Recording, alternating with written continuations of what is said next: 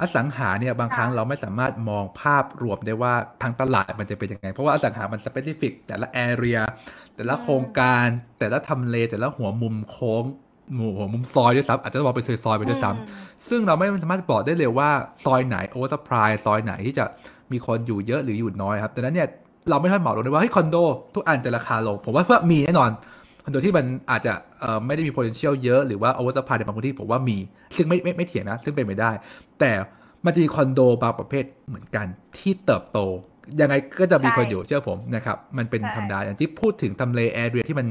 พรามเนี่ยนะฮะขอพูดนิดนึงพรามแอเรียเนี่ยมันไม่ได้มีทุกที่นะครับในประเทศไทยเองเนี่ยไม่ใช่แค่ในกรุงเทพเอาประเทศไทยเลยนะพรามแอเรียที่เหมาะกับไลฟ์สไตล์คนต่างชาติหรือแม้กระทั่งคนรวยเลือกอยู่เนี่ยมีไม่เยอะวันนั้นเห็นจิ๊บแชร์ว่าเฮ้ยคนรวยเนี่ยเขาเลือกคอนโดแถวไหนถูกไหมซึ่งใช่มันจะมีไม่เยอะใครๆก็เดาถูกจิ๊บบอกว่าคนรวยเลือกคอนโดแถวไหนดีกว่าคืออย่างนี้ค่ะวันนั้นที่ตั้งกระทู้ถามไปแฟนเพจอืมคือเราก็มีความคิดอยู่ในใจเราแล้วแหละว่าทำเลไหนแต่เราอยากรู้ว่า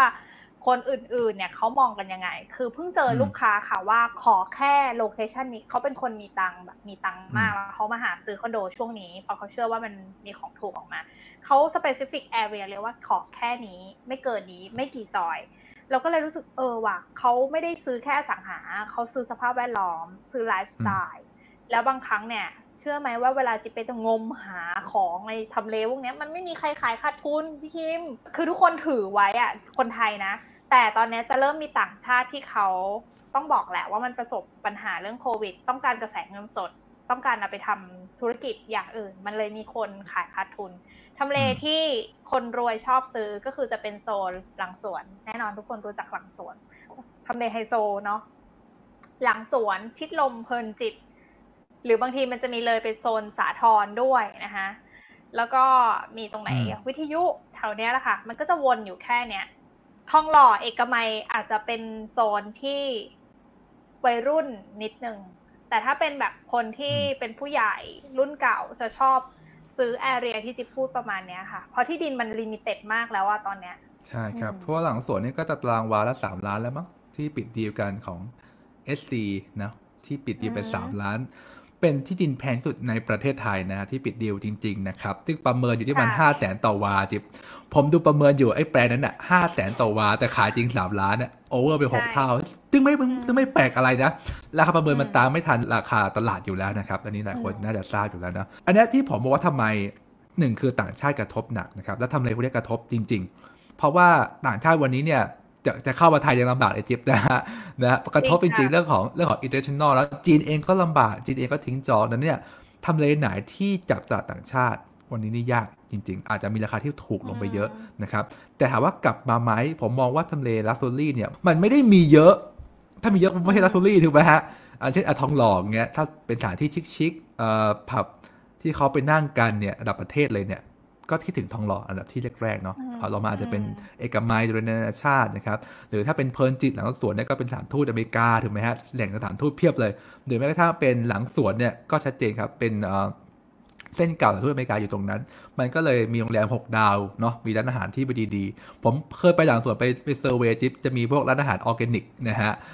จืดๆนะครับโอ้ไม่ค่อยถูกปากไม่ค่อยแซ่บเท่าไหร่นะฮะแต่ว่าแพงนะครับแพงแล้วก็ดูธรรมชาติอยู่เยอะ ซึ่งอันเนี้ยไลฟ์สไตล์ต่างๆเนี่ยมันไม่ได้เปลี่ยนง่ายๆผมอยากให้ทุกคนได้เริ่มมองดูว่าถ้าเป็นคุณเองแล้วกันคุณเนี่ยไปอยู่ในอ่าแอฟริกันนะแอฟริกันเลยนะจิ๊บสภาพจิ๊บแต่งตัวสวยเป็นแอฟริกันนะครับเราจะอยู่โซนไหนครับจิ๊บมันก็ต้องอยู่โซนที่เรารู้สึกว่าดีที่สุดที่เราหาได้ถูกไหมฮะอืถ้าไปที่ไกลมๆโอ้โหน้ำไฟยังไม่มีเลยหรือว่าทางลูกรังเนี่ยเราก็ชิคไม่ไหวนะเราจะสวยๆชิวๆไง ไม่ไหว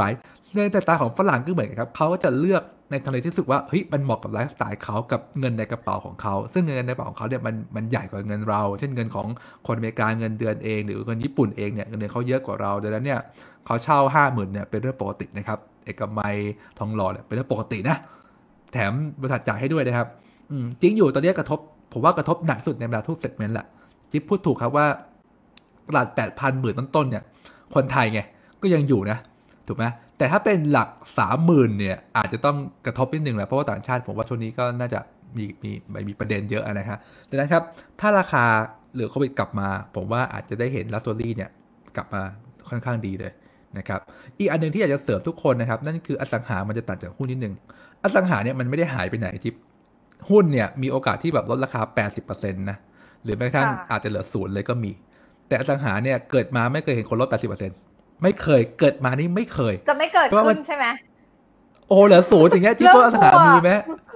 สมมติที่ดินเนี่ยแปลงหนึ่งเนี่ยเหลือครึ่งหนึ่งเนี่ยยังยากเลยนะ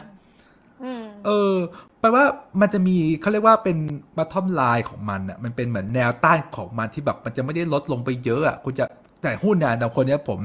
ก็เพื่อนบอกว่าได้นำเล่นหุ้นซึ่งก็เห็นด้วยเพราะว่าหุ้นมัน discount หรือว่าเหวี่ยงเยอะกว่าอสังหาเนี่ยแย่ไหมผมว่ามันก็แย่สุดที่ผมเคยเจอแล้วแหละในชีวิตนี้นะครับตั้งแต่รัฐประหารยังไม่แย่เท่านี้เลยตอนนั้นที่เคยเกิดตอนเมื่อ 7-8 ปีที่แล้วยังไม่แย่เท่านี้นะซึ่งก็ยังไม่ลดเยอะไงก็แค่เท่าไหร่เองเนี่ย20-30% เองในคอนโดแต่ถ้าคุณไปดูบ้านเถอะดูพวกตึกแถวอะไม่แทบไม่ลดเท่าไหร่นะครับตึกแถวบ้านอะไม่ค่อยกระทบเท่าไหร่น้อยกว่าคอนโดเยอะนะฮะดังนั้นเนี่ยอสังหามันก็ลดได้เท่านี้แหละครับนะคนบอกจะรอ 70%ใจเย็นครับไม่มี อสังหาไม่มีหรอกครับ 70% หรือเป็นศูนย์ไม่มีทางนะครับเนาะก็อย่างที่บอกแต่ตอนที่เกิดคดี2 ปีมันก็เริ่มกลับมาได้เร็วกว่าเพื่อนนะครับแต่ต้องดูทำเลดีๆนะอันนี้ไม่ได้ชี้นำว่าต้องซื้อนะดูทำเลให้ดีๆด้วยนะครับค่ะที่ไม่จะเสริมไหมตรงนี้ก็ต้องบอกว่าคำถามยอดฮิตค่ะพี่คิมช่วงนี้คือทุกคนจะบอกว่าให้รอไปก่อนไหมเดี๋ยวมันก็ลดลงมากกว่านี้อะไรเงี้ยคือทุกคนจะมักจะบอกว่ารอดีกว่าเดี๋ยวมันจะลดลงมากกว่านี้คำถามคือคนที่รออยู่ยังไม่ได้ซื้อที่ไหนสักที่จนเขาขายไปหมดแล้วค่ะของดีๆนะคะเพราะอย่างที่พี่คิมพูดถูกเลยคืออสังหามันเป็นการลดราคาแบบเขาเรียกว่าอะไรมันมี minimum price พอสมควรคือคุณจะต่อจาก5 ล้านเหลือ2.5 ล้านทุกอันไม่ได้ถ้ามันอยู่ในทำเลที่ดียกตัวอย่างเคสลูกค้าจิ๊บก็ได้จิ๊บต่อมา 2-3 เดือนละเขามีราคาในใจว่าเท่านี้ถ้าได้แล้วเขาซื้อปรากฏว่ามันก็ขายไปได้เรื่อยๆอ่ะเพราะมันของมันดีมันก็ไม่ลดสักทีอย่าไปมีภาพจำว่าเฮ้ยมันมี developer เจ้าหนึ่งลด50เดี๋ยวต่อไปมันจะกลายเป็น60มันจะกลายเป็น70ไม่ใช่ที่เขาลดเสื้อซาร่าใช่มันไม่ใช่แบบเหมือนซาร่าเซลที่มันลดกันไป 50% หรืออะไรเงี้ยเพราะว่าสังหาบางตัวที่เขาลดแม็กซิมัมคือ50เพราะว่าบางทีมันเก่าแล้วมันสร้างมานานแล้วราคาที่เขาตั้งเป็นราคาต้นมันก็เป็นราคาใหม่ซึ่งบางทีต้นทุนถ้าย้อนกลับไปมัน5 ปี7 ปีที่แล้วมันอาจจะไม่ถึงขนาดนั้นอะไรเงี้ยค่ะก็ต้องดูดีเทลแบบลึกๆนิดนึงอย่าเอาแค่เปอร์เซ็นต์ว่าเขาดิสเคาท์กี่เปอร์เซ็นต์ค่ะครับก็แนะนำนะครับถ้าจะซื้อให้ซื้อทำเลที่ดีไปเลยมีคนถามว่าเฮ้ยถ้าเป็นแนวชานเมืองดีกว่าไหมอันนี้อาจจะเป็นมุมมองที่ว่าเฮ้ยเกิดโควิดใช่ไหมฮะคนอยากจะแบบอยู่ไม่อยากจะแน่นมากแต่นั้นเนี่ย work from home เนี่ยถ้าอยู่กลางเมืองอาจจะมีประเด็นเพราะว่ามันได้ที่เล็กใช่ไหมจิ๊บแต่ถ้าเป็นชานเมืองเนี่ยมีพื้นที่เยอะการ work from home จะดีขึ้นไหมแล้วแนวโน้มอสังหาจะย้ายไปนอกเมืองขึ้นไหมอันนี้ผมตอบก่อนแล้วกันนะครับคืออสังหาเนี่ยมันมีเรื่องปัจจัยโลเคชันอะไรเงี้ยมันเยอะนะผมขอพูดให้คนเห็นภาพไอเดียนิดหนึ่งก่อนนะครับการ work from home หรือว่าการกระจายอยู่นอกเมืองมีไหมผมว่ามีแน่นอนนะครับแต่การที่อยู่ในเมืองก็ยังมีไหมผมว่าก็มีอยู่ดีแต่ว่ามันก็จะเปลี่ยนแปลงเช่นเมื่อก่อนผมเข้าใจถ้าไปอยู่ในโซนเมืองก็จริงแต่ว่าเมืองไม่จริงเข้าใจเขาเมืองไม่จริงไหมคือมันเหมือนจะเมืองแต่ว่ามันก็เมืองไม่จริงคือเป็นทำเลแย่ๆในโซนเมืองอีกทีหนึ่งออกไปไกลๆอย่างเงี้ยบางครั้งอันนี้จะกระทบก่อน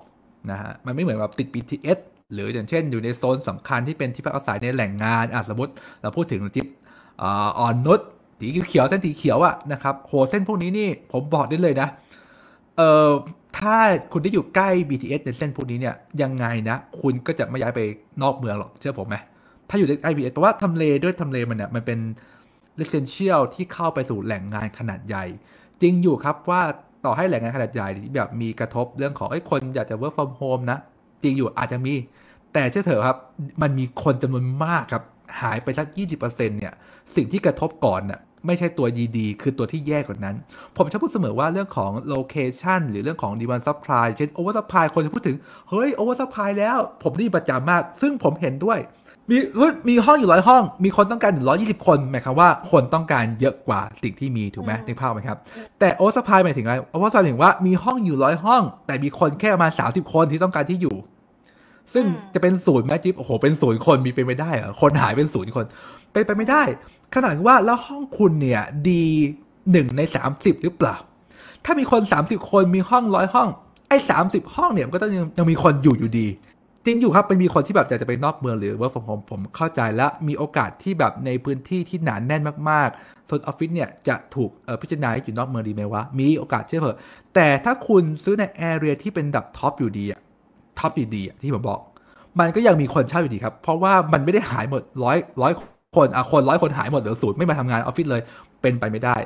เอาผมเป็นการถ้าคุณเป็นกันนี่ผมว่าโลกน่าจะอุกกาบาตนะฮะเป็นไปได้มากกว่านะครับโอเคแต่สำหรับการ work from home ที่อยู่นอกเขตเป็นไปได้ไหมเป็นไปได้นะครับมันก็มีคนที่แบบทำ home office ผมว่า home office ในบริเวณที่แบบข้างนอกเมืองอาจจะเริ่มถูกพิจารณามากขึ้นเพราะเพื่อนผมเองจิ๊บเขาก็เริ่มที่จะเฮ้ยเพราะว่าออฟฟิศเขามันไม่ได้มีคนเยอะมันอาจจะประมาณแค่20หรือ10กว่าคนเองเนี่ยแทนที่จะเข้ามาในเมืองก็ไปซื้อ home office เป็นตึกเลยติอยู่แถวไกลๆอาจจะเป็นเส้นสีเขียวไกลๆหน่อยถูกไหมฮะมันก็ได้เหมือนกันอะไรเงี้ยอาจจะมีประเด็นนี้เกิดขึ้นมานะครับจิ๊บมองงี้ว่าไงครับเรื่องของการย้ายไปนอกเมืองชานเมืองคือจิ๊บว่ามันเป็นกระแสนะช่วงนี้แต่สิ่งหนึ่งที่เกิดขึ้นตอนนี้ด้วยนะคะไม่ใช่แค่คอนโดที่ขายดีนะคะแสนสิริอาจจะคลองเรื่องของการยอดขายคอนโดได้ดีแต่แนวราบค่ะก็จะมีหลายเจ้าที่ยอดขายดีนะที่ขายดีมากๆได้ยินข่าวมาก็คือของ SCS ได้ข่าวว่าโอ้โหซื้อเหมือนของถูกอะทุกคนแบบไปเซลล์ออฟฟิศกันดูแลแบบต้องมีการแบบแบ่งกันดูบ้านดูอะไรเพราะว่าไม่อยากให้มาแออัดนะคะเพราะฉะนั้นเนี่ยบ้านเองก็ยังขายดีนะคะทั้งในเมืองแล้วก็ชานเมืองหน่อยในระดับราคาที่หลากหลายด้วยแหละไม่ใช่จำกัดอยู่ที่แค่เท่าไหร่นะคะทีนี้คำถามคือคนที่อยู่คอนโดเริ่มคอนเซิร์นว่าอยู่บ้านดีกว่านะคะแต่มันไม่ได้เปลี่ยนพฤติกรรมคนทั้ง 100% สมมุติว่าตอนนี้ทุกคนต้อง work from home กันเกือบ 100% เพราะว่าอยากให้มันหายเป็นความร่วมมือที่เราทุกคนต้องทำแต่คำถามคือคนที่ work from home แล้วรู้สึกมันไม่ work เลยอ่ะมีเยอะไหมตัวที่เองก็รู้สึกว่ามันก็อาจจะไม่ได้เหมาะกับทุกอาชีพหรือไม่ได้เหมาะกับทุกคนนะคะสรุปพอวันที่เขาปลดล็อกไหมยอดติดเชื้อน้อยลงกรุงเทพกลับมารถติดพี่คิมคือจิ๊บไปอยู่กรุงเทพอยู่ตลอดเวลาที่อยู่อโศกคือช่วงที่โควิดระบาดหนักๆคืออโศกคือโล่งรถวิ่งนับคันได้แต่ตอนนี้ติดนะจ๊ะติดเหมือนเดิมเลยจ้ะน่าจะเกือบเหมือนเดิม 100% แล้วเพราะฉะนั้นเนี่ยบางครั้งเนี่ย work from home อาจจะเป็นกระแสที่เหมาะกับสำหรับคนแค่บางอาชีพและเหมาะกับคนที่เป็นธุรกิจขนาดเล็กที่รู้สึกว่าการเช่าออฟฟิศในเมืองมันแพงก็มาเช่าเป็นโฮมออฟฟิศหรือซื้อดีกว่าแล้วก็บริษัทหลายบริษัทก็จะเห็นชัดเจนว่าคนสมมติมีพนักงาน50คนก็ไม่จำเป็นต้องเข้าออฟฟิศทุกวันทุกคนก็ได้มีการจัดระเบียบการเข้าทำงานมากขึ้นหรือบางครั้งที่ต้องไปมีตติ้งกันแบบปะหน้ากันก็เปลี่ยนเป็นซูมก็ได้แต่จิ๊บเชื่อไหมจิ๊บถามเพื่อนๆมาหลายๆคนเกือบ 90% นะหวยหากันกลับไปทำงานในออฟฟิศเพราะการ work from home บางทีทำงานหนักกว่าอยู่ที่ออฟฟิศอีกเพราะมันไม่มีเวลาข้อดีของการ work from home อย่างแรกเลยคือการเดินทางจิ๊บว่าลดเวลาการเดินทางได้ดีแต่จิ๊บว่ามันมีหลายอย่างที่เป็นข้อเสียเช่นอุปกรณ์ในการทำงานการพบปะผู้คนหรือเพื่อนร่วมทีมมันไม่เกิดงานมันอาจจะไม่มีประสิทธิภาพเพราะฉะนั้นขนาดตอนนี้นะโควิดยังไม่หายทุกคนก็เริ่มกลับมาใช้ชีวิตแบบยอมรับแล้วก็ป้องกันโควิดแต่เพียงแค่ว่าเริ่มจะกลับมาใช้ชีวิตใกล้เคียงกับเดิมแล้วนะคะเพราะฉะนั้นกระแสอสังหาเนี่ยจิ๊บว่ามันยังคงคล้ายเดิมอยู่แหละใช่แต่ต้องเลือกที่ดีนะคือผมก็อยากจะมองในมุมที่แบบมันเป็นไปได้2ด้านแต่ว่ามันไม่มีทางที่จะเทซ้ายหมดหรือขวาหมดทุกคน work from home หมดยากนะเอางี้จิ๊บห้ามออกสักปีหนึ่ง ตายแน่นอนโอ้จะกระโดดตึกคือมันบางครั้งมันทำงานในบ้านเนี่ย performance มันตกด้วยแหละนะครับหลายอาชีพเลยอย่างผมเองเริ่มเบื่อเหลือเกินแต่ผมบอกผมอยู่ต่างจังหวัดบ้านผมใหญ่มากพื้นที่เยอะนะก็ยังรู้สึกตึงๆเหมือนกันแต่ถ้าคนที่แบบอยู่ในเมืองนะครับมันอึดอัดเลยล่ะนะใช้ได้เลยแต่ว่าไม่ได้บอกว่ามันจะไม่เกิดขึ้นผมมองในมุมการคือเป็นไปได้ที่พฤติกรรมบางอย่างจะมีการที่แบบถูกชิปไปบ้างแต่จะไม่ 100% แน่นอนดังนั้นเนี่ยการที่จะเปลี่ยนเป็นหน้ามือหลังมือแบบโอ้ยคนไม่อยู่คอนโดแล้วจิ๊บไปอยู่บทน่าจะเป็นไปไม่ได้แต่อาจจะมีการถั่วกันไปและสิ่งที่ดีก็ดีอยู่เสมอผมพูดอย่างนี้ อย่าเลยแบบอสังหาลดราคาถูกๆดูด้วยว่ามันดีจริงเปล่านะฮะอสังหาบางที่ที่ขายโอเวอร์แพงกันไปเยอะก็มีหรือว่าแบบมันไม่มี potential ที่จะปล่อยเช่าหรือมันแข่งขันไม่ได้ก็มีถ้าแข่งขันไม่ได้หมายความว่าเวลาที่มันกลับมาเนี่ยคุณกลับมาช้าสุดมันควรจะต้องแบกคอสรายจ่ายที่ไม่มีคนเช่านานที่สุดกว่าเพื่อนผมอยากให้คุณซื้อที่ดีไปเลยเพราะที่ดีมันกลับมาเร็วประกอบกับความเสี่ยงในการหาคนเช่าเนี่ยมันน้อยกว่าความเสี่ยงน้อยกว่านะครับและผมเข้าใจว่าโควิดอาจจะไม่จบเร็วแต่เราจะต้องใช้ชีวิตแบบเปิดปิดแบบเนี้ยใส่หน้ากากไปทำงานอย่างเงี้ยจนอาจจะรู้สึกก็อยู่ได้ดีกว่าประมาณหนึ่งแต่ถ้าวัคซีนมาเมื่อไหร่ซึ่งเมื่อกี้ผมดูข่าวองค์กรอนามัยโลกบอกว่าจะเป็นกลางปีหน้าจิอันนี้กลางปีหน้านะถือว่านานนะแต่ถ้ากลับมาเมื่อไหร่ผมว่าทุกคนกลับมาเหมือนเดิมเป๊ะเลยจริงๆจิ๊บจะไปย้ายออฟฟิศเหรอเพื่อแบบว่าเดี๋ยววันหนึ่งมันก็คงจะมีโควิดอีกสักประมาณ50 ปีข้างหน้าจิ๊บย้ายออฟฟิศจริงๆเหรอผมถามหน่อยบางบริษัทมันใหญ่มากนะครับผมเคยไปบริษัทที่อยู่แถวพิภาวดีคือมันเช่า3 ชั้นน่ะคือมันใหญ่จริงๆคือจะย้ายออฟฟิศนั้นออกไปข้างนอกเนี่ยแค่ย้ายออฟฟิศนะมันไม่ใช่เรื่องง่ายมันงานช้างมากๆเลยนะคนต้องหยุดงานกี่เดือนนะกว่าจะย้ายออฟฟิศเสร็จดังนั้นเนี่ยการย้ายออฟฟิศไม่ใช่เรื่องง่ายนะครับไม่ใช่เรื่องง่ายเลยซึ่งทำอะไรนั้นไม่ผมก็รู้สึกมันก็ทำงานยากแต่ว่าเขาแทนที่เขาจะย้ายออฟฟิศเขาก็เช่าเพิ่มเช่าเพิ่มเพราะอะไรมันไม่อยากย้ายมันย้ายยากก็เช่าเพิ่มไปเลยจบอย่างเงี้ยมันมีอย่างเงี้ยเยอะเลยนะอยากจะฝากเนาะเป็นไอเดียเนาะซึ่งไม่แปลกเลยที่คุณจะคิดมีมุมมองแบบนู้นแบบนั้นแต่ว่าในขณะที่มันกำลังงงงวยแหละราคามันก็เลยแบบอย่างนี้ไงยังไม่พุ่งมากนะครับเนาะแล้วถ้ากลับมาได้ค่อนข้างไวก็จะเป็นไอเดียทุกคนว่าพิจารณาดีๆนะครับรับความเสี่ยงด้วยตัวเองนะครับ